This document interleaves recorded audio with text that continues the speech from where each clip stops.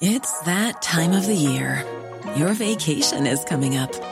You can already hear the beach waves, feel the warm breeze, relax, and think about work.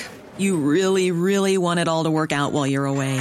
Monday.com gives you and the team that peace of mind. When all work is on one platform and everyone's in sync, things just flow.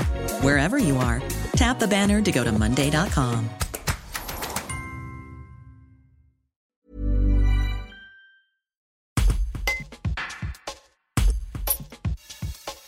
Dominique Lardenois a dirigé le théâtre de Privas pendant 16 ans. S'il a raccroché depuis 2019, il est toujours très attaché à la structure. Dans une lettre ouverte, il s'adresse à François Arsac, président de l'agglomération Privas Centre-Ardèche, car il n'est pas favorable à une éventuelle mise en délégation de services publics du théâtre, hypothèse émise par la direction de l'agglomération. L'homme de culture s'explique, un reportage de Laure Fuma. Comme vous le savez, nous sommes à quelques jours de la réouverture du théâtre de Privas.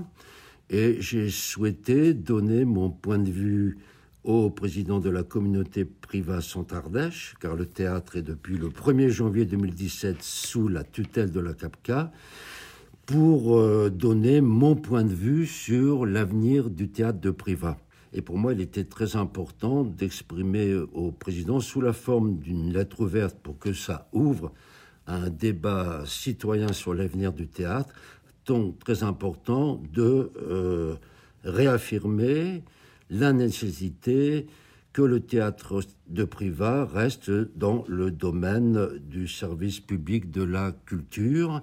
Et je voulais réaffirmer ma conviction qu'il fallait que ce modèle puisse perdurer, car c'est celui-ci qui peut assurer le devenir du théâtre de Privas